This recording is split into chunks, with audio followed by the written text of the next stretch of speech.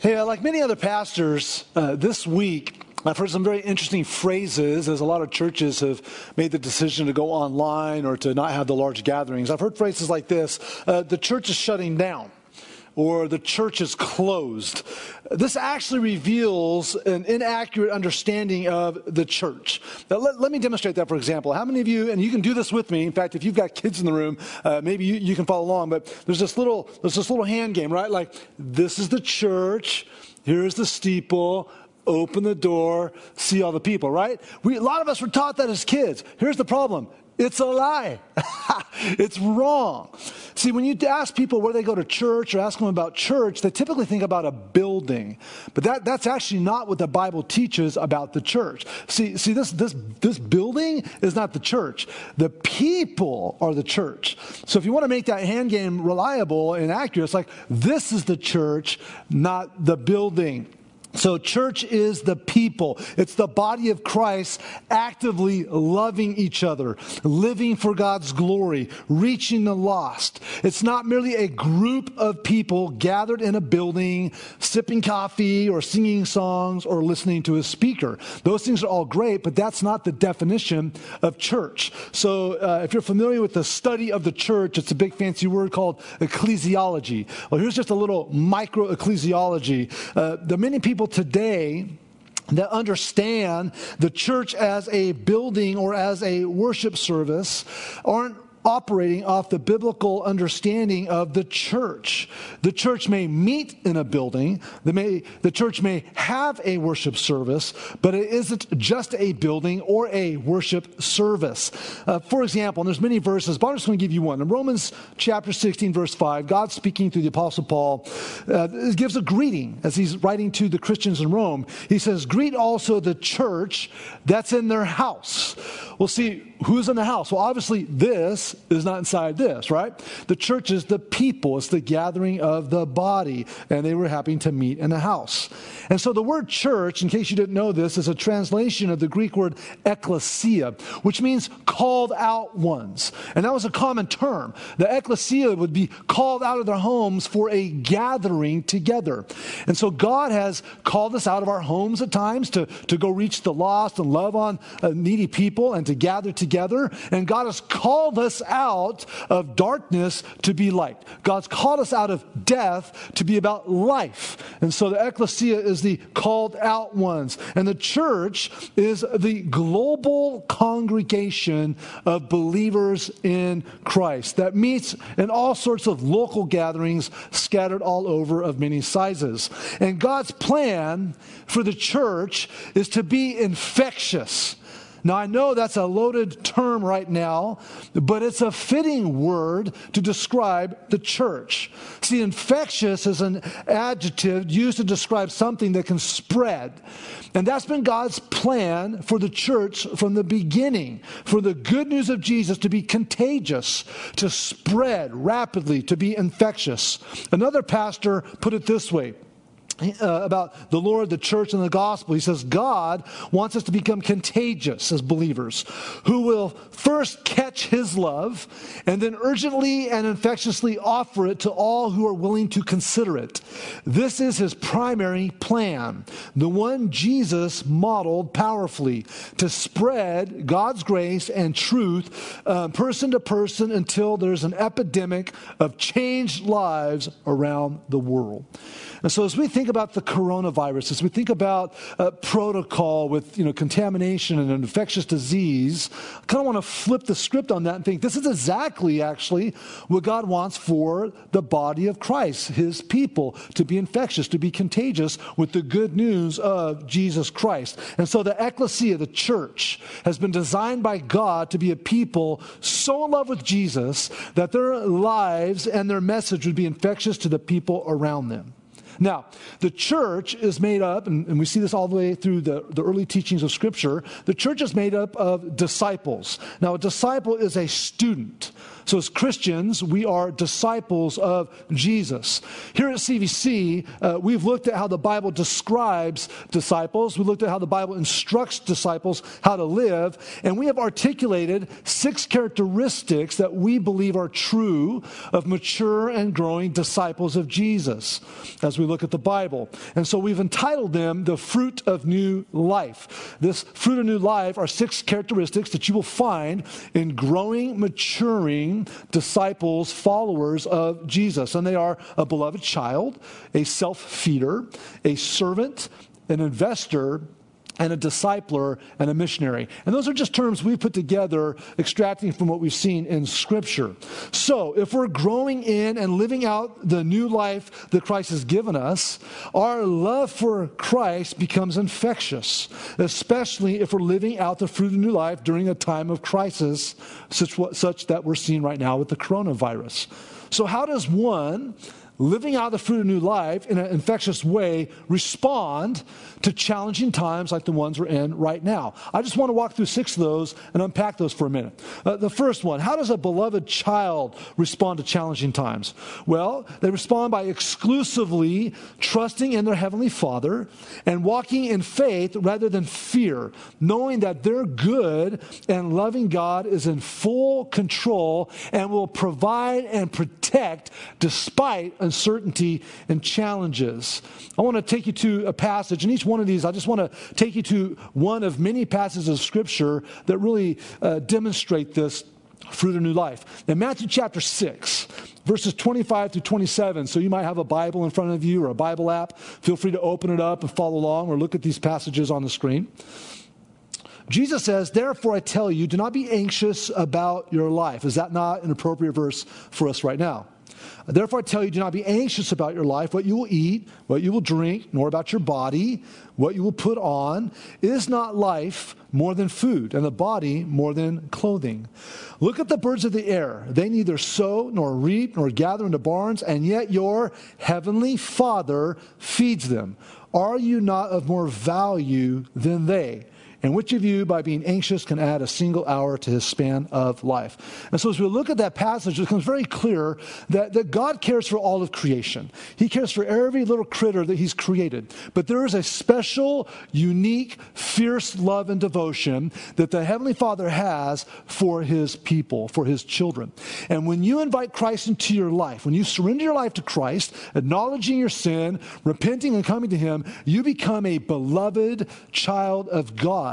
And just like a child with a healthy father can depend on that father, trust in that father, and feel confident and secure, we as children of God, beloved children of God, can rest. We don't have to be afraid. We don't have to be overwhelmed by fear.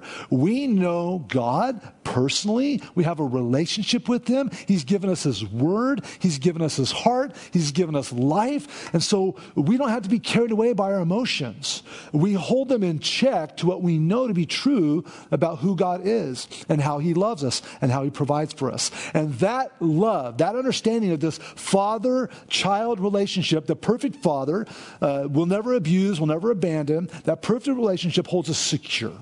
And so we don't have to be afraid. I think that's so important for us to remember right now as Christians, that to be called back to we're not afraid. We're going to be proactive. We're going to be responsible. We're going to be cautious, but we're not operating in fear.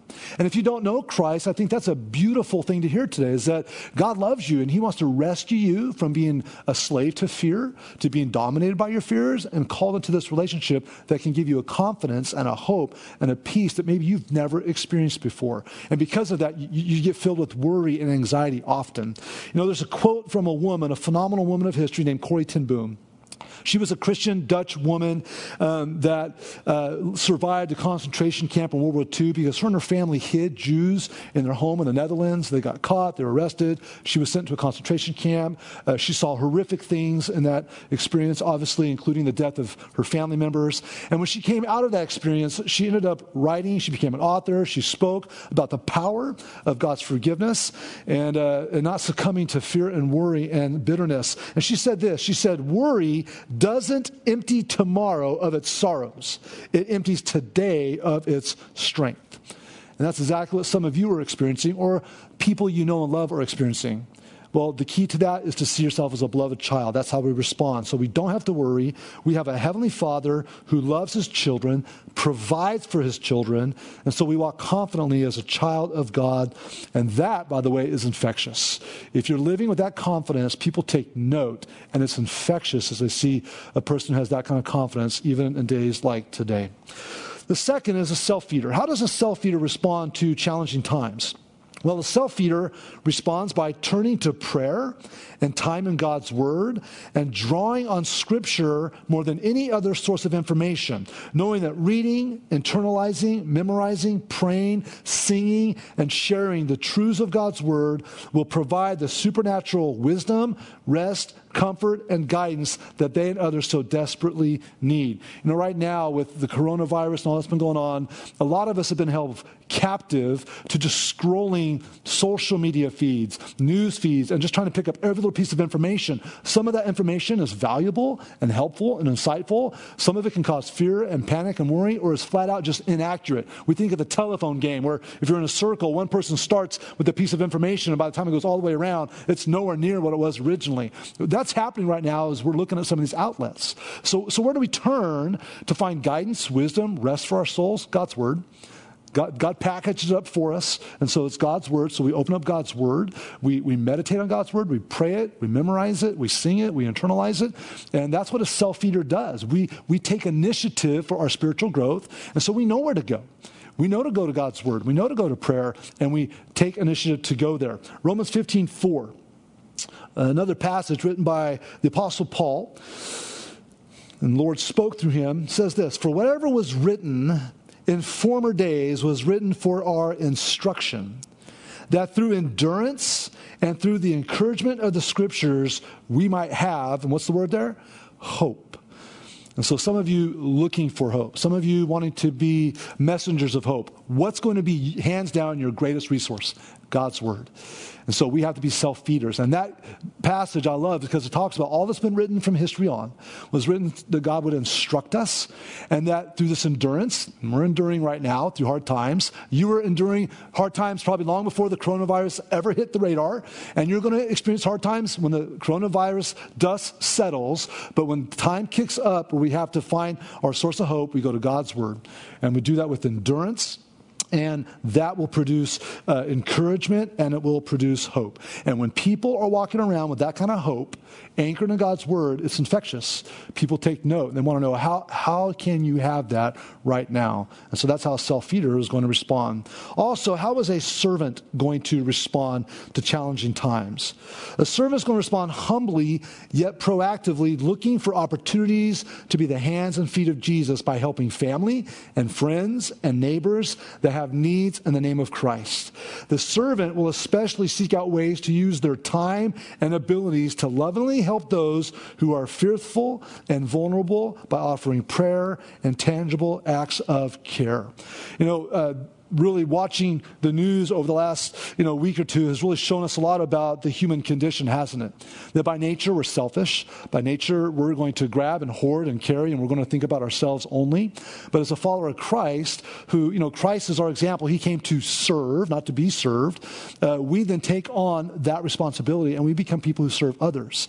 And so you pick your example, whether it's buying extra toilet paper so that you can give it out to others, buying extra water so that you can give it out to others. I mean, obviously that's the new, commodity today. Toilet paper and water is what we've been reduced to. Gold, toilet paper. Okay, which one are we going to take, right? And so what do? We learn how to serve with the time, the talent, the resources God's given us. In the book of Galatians, God writing through the Apostle Paul to the Christians in the area of Galatia, says in chapter 5, verses 13 to 14, "For you were called to freedom, brothers.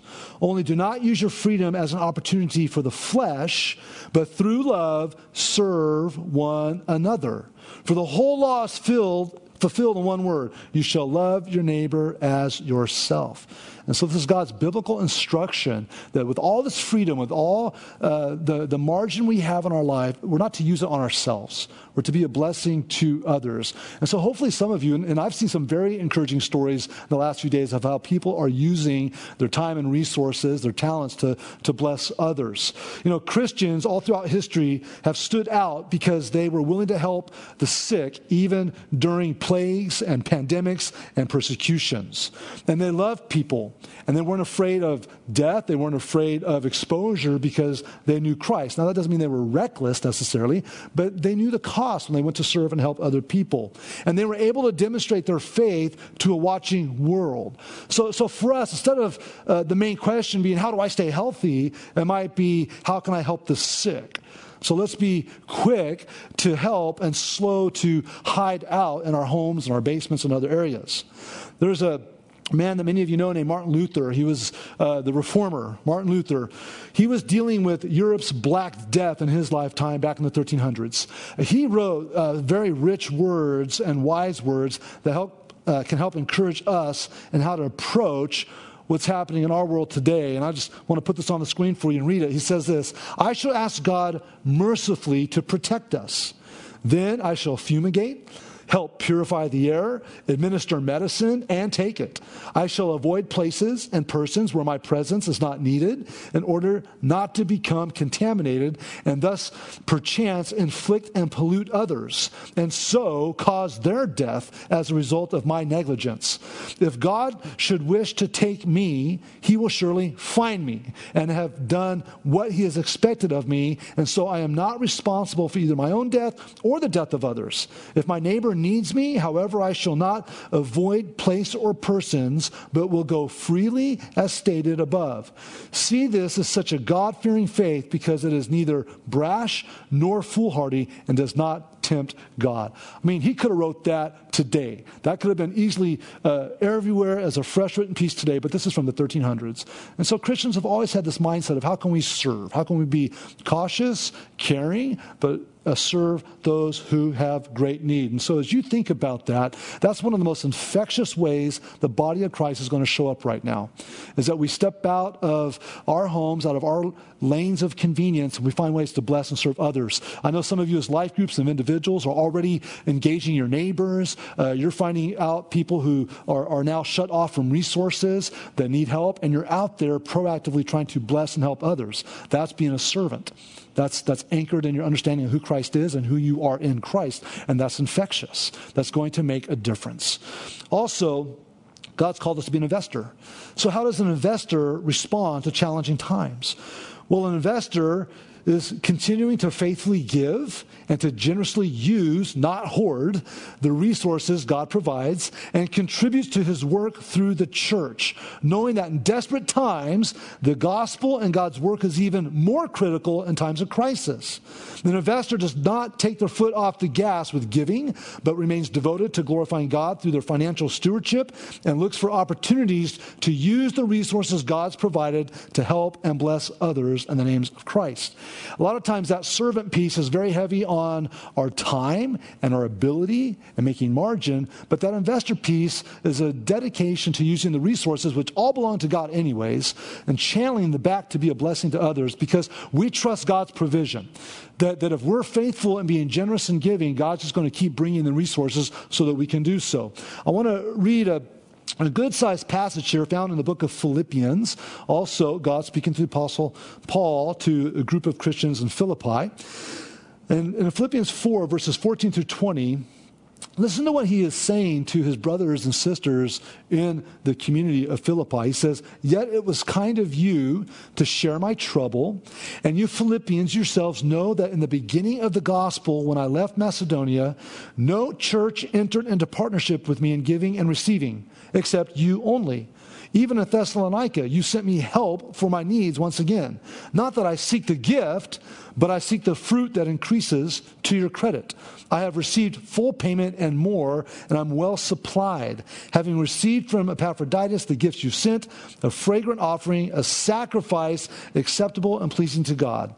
And my God will supply every need of yours according to his riches in glory in Christ Jesus." If you see that on the screen, if you've got that in a Bible in front of you. Let's read that out loud together, wherever you're at. And my God will supply every need of yours according to his riches in glory in Christ Jesus. To our God and Father be glory forever and ever. Amen. And what you see here is the Apostle Paul is being faithful to minister to the needs of others. He's out serving. He's sharing the gospel. He's preaching the good news. He's blessing others. And he's getting support from others in the faith. And some of those are wealthy and have the means, and some of them aren't. But they're still faithfully giving and contributing to the needs of the gospel work. And I love what he says when you look again at verse 17. He says, not that I seek the gift, but I seek the fruit that increases to your credit. He's basically saying, man, it's so good that you guys partnered with me. It's so great that you guys contributed. That's great. But the bigger win is that God looks down on you when you do that, and it puts a big smile on his face. You get joy, but God gets a big blessing too, to see his children not act in fear with the resources, but to leverage them and use them in a time when there's great need. And so we need to take that to heart. We don't back off and hoard and operate in fear with our resources. We continue to be faithful to giving to the church, to giving to others in need, and living generously. Hebrews 13:16 says, do not neglect to do good and to share what you have, for such sacrifices are pleasing to God. And so God has called us to be a generous people. And you can tell who you really depend on. You can tell just how much you love money or possessions by how much you give to God's work. If you've been receiving a paycheck for 3 months, 3 years, 30 years, and nothing's ever been given to God, then it's basically a admittance that I don't believe God provides what I have. I'm not going to give back to him out of generosity. I'm not going to demonstrate dependence on him. It's mine. And instead, we have all come to understand as we grow as mature disciples, no, it's all God's. And he asks us to be faithful, to give back to his work, and to bless others with it. I'm so glad to be part of a church. Over and over and over again, I've heard so many incredible stories of just your generosity and your faithfulness. And so we don't take our foot off the gas. We keep moving forward. And you know what? That is absolutely infectious. Because in a season where everyone else might be trying to hoard, we're out there trying to bless and help others. That is definitely how those investors show up when there's challenging times. What about a discipler? How does a discipler respond to challenging times? Well, intentionally and relationally teaching others that they are mentoring and shepherding in the faith, how to rely on and obey Christ in all circumstances, even a crisis. This is done by leading by example, while seeking to build up the faith, hope, and love of other believers through journeying together and relying on shared time in God's Word, prayer, and serving the community side by side. As a discipler, that means basically, if you really look at the Christian life, you have three key relationships. You have the Pauls in your life that are mentoring you spiritually, shepherding you, discipling you. You have your Barnabas, as we would call them. These are peers who encourage you and support you and edify you. And then you have your Timothys. This is all biblical language, this mentoring language. And your Timothys are people you're investing in and discipling. And so as disciplers, when this type of crisis hits, it's an opportunity to take other believers and side by side and take people you're pouring into and look at what people who are pouring into you are doing and journey together in living for Christ out in the world. And so we don't lock ourselves up. We don't isolate. God's very clear. One of the most important verses that we see in Scripture from the very beginning is it's not good for man to be alone. If you're isolated, if you're sequestering yourself to be alone and you're just unplugging from every personal contact on phone, face-to-face outlet, you're not going to grow and you're not going to experience a discipling relationship. And so we need to encourage one another, motivate one another, journey with one another, and serving Christ together at this time, leaning on everything we've been learning on. In 1 Thessalonians, Paul is speaking to the Christians there in Thessalonica, and he says something that's really rich in the category of this discipleship vibe. And in chapter 2, verses 7 to 12, he says this. He says, we, and of course he's speaking of him and others who were discipling and leading the churches in those times, we were gentle among you, like a nursing mother taking care of her own children. So being affectionately desirous of you, we were ready to share with you not only the gospel of God, but our own selves, because you become dear to us. I just want to pause there. I love this because it's an understanding that discipleship is not just about information for the mind, but it's a relationship. It's interactive. We get into each other's lives and journey together. Moving on, verse 9. He says, "For you remember, brothers, our labor and toil. We work night and day that we might not be a burden to any of you while we proclaim to you the gospel of God. You are witnesses, and God also, how holy and righteous and blameless was our conduct toward you as believers." You get the picture? Paul and his companions were discipling these young Thessalonican believers, and were pouring into their lives. They were instructing them in the ways of the Lord. Verse 11 says, "For you know how, like a father with his children." See that? We had a mother example. We've got a father example.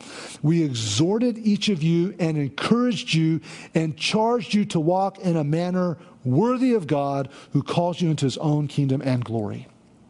And so, as a discipler, who are you pouring into right now that maybe they're afraid, maybe they're scared, maybe they're not knowing how to navigate this unprecedented time in our life and history? They need that spiritual mentor to come in and say, "Hey, come on, this is what it means to follow Christ in a time like this. So we're going to go bless people, we're going to serve people, we're going to go pray for people, and we walk with others. We don't just isolate ourselves." That's an infectious discipleship relationship, and that's what God's called us to. Not just for times like these, but at all times. And that last piece of fruit of new life that we've talked about is a missionary. How does a missionary respond to challenging times? A missionary makes the most of every opportunity to plant, water, and harvest seeds for the gospel. Everyday missionaries will feel an increased sense an increased sense of urgency in challenging times to engage family members, friends, neighbors, those they encounter in their community, and even those online who are feeling fearful and vulnerable and who do not have Christ. This leads to confidently praying with others, courageously caring for their needs, and boldly sharing the good news of Jesus as a source of our hope and faith, desiring that they come to know Christ, be connected to God in relationship, and start to live for Jesus.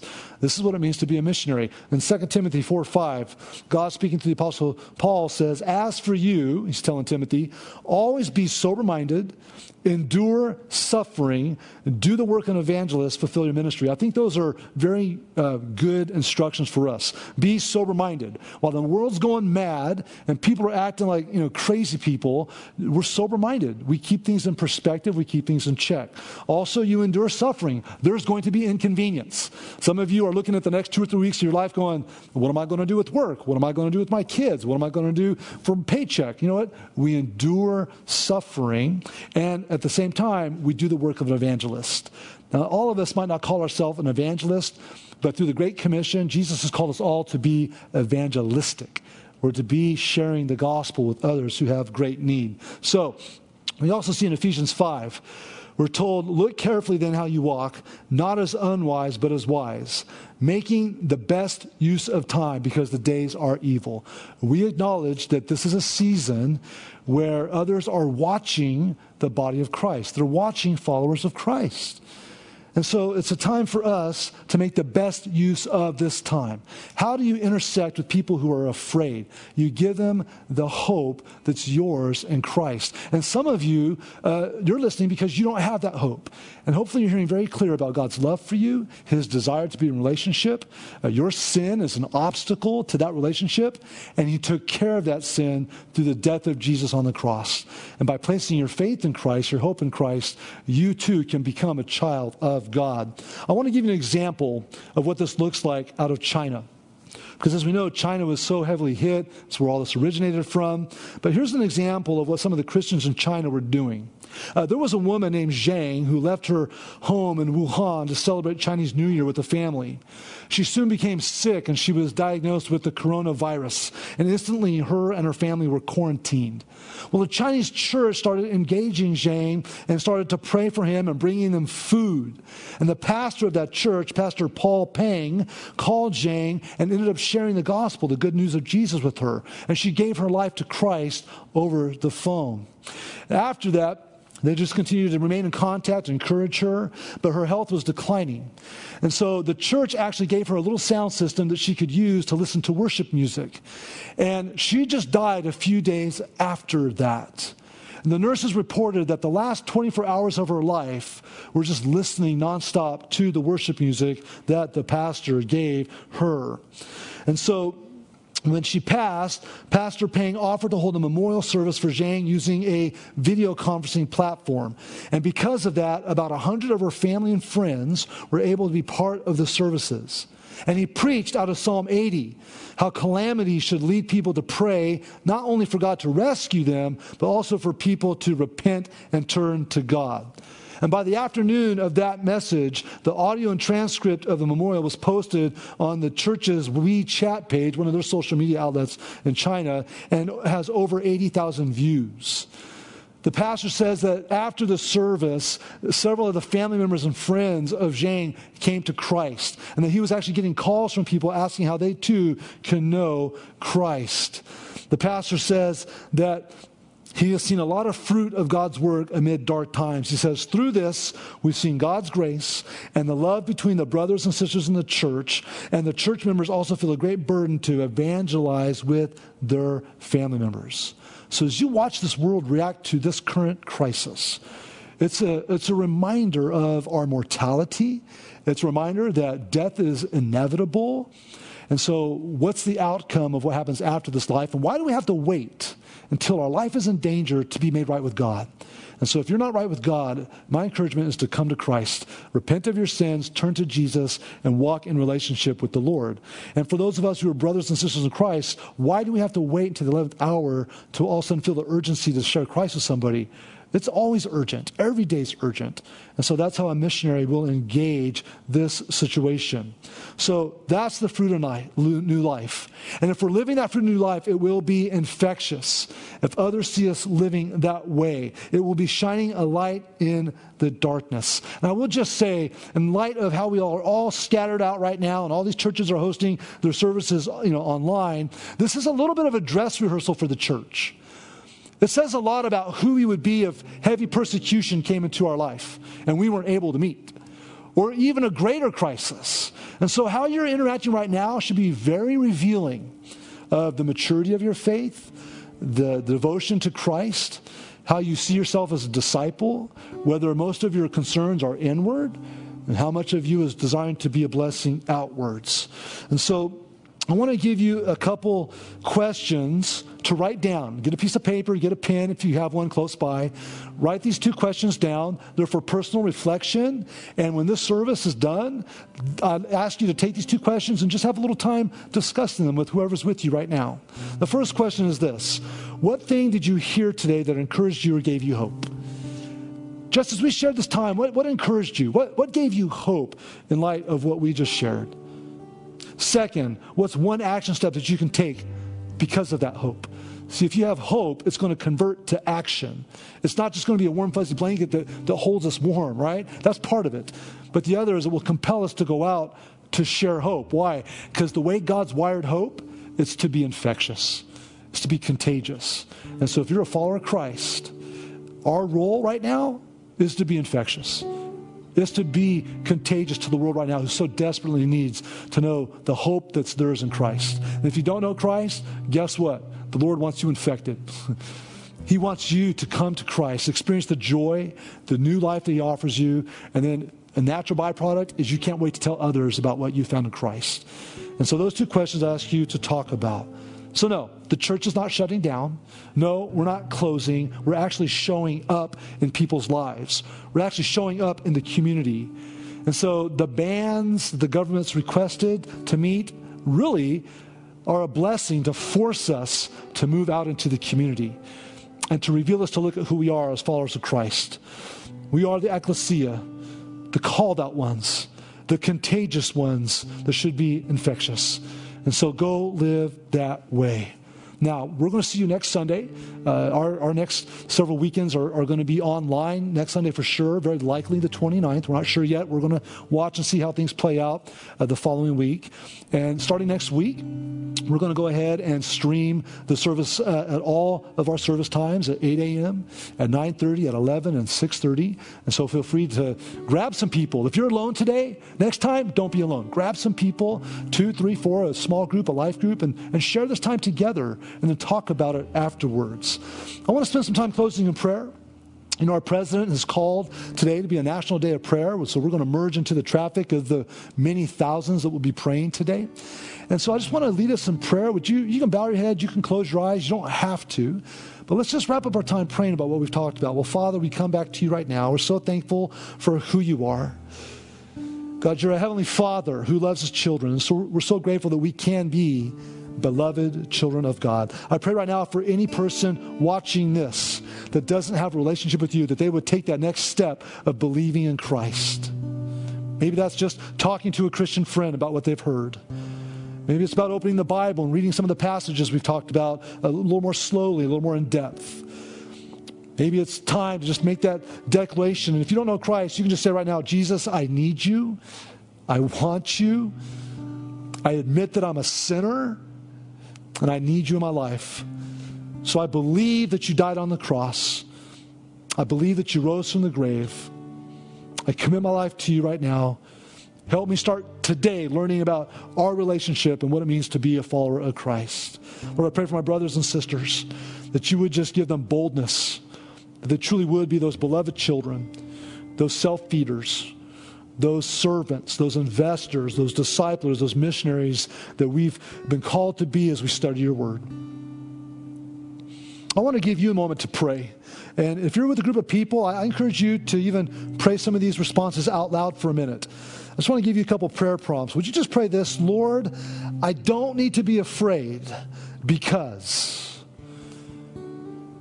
Would you just say out loud, based on what you've heard, what you already know to be true of Scripture and of the Lord, Lord, I don't need to be afraid because. Just fill in that blank for a few seconds, wherever you're at.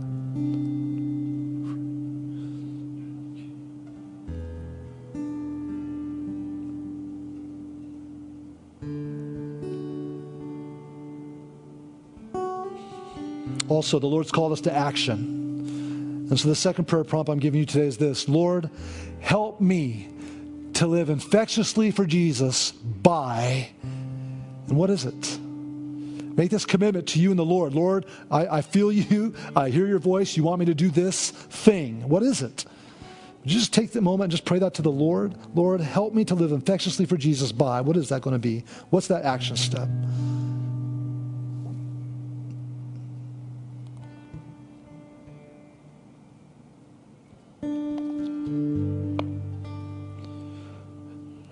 Lord Jesus, you've heard our hearts.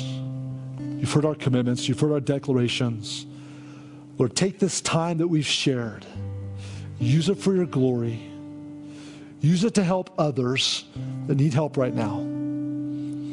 Use it to help us grow as a follower of Christ, as an infectious, contagious child of God. We love you. In Jesus' name, amen.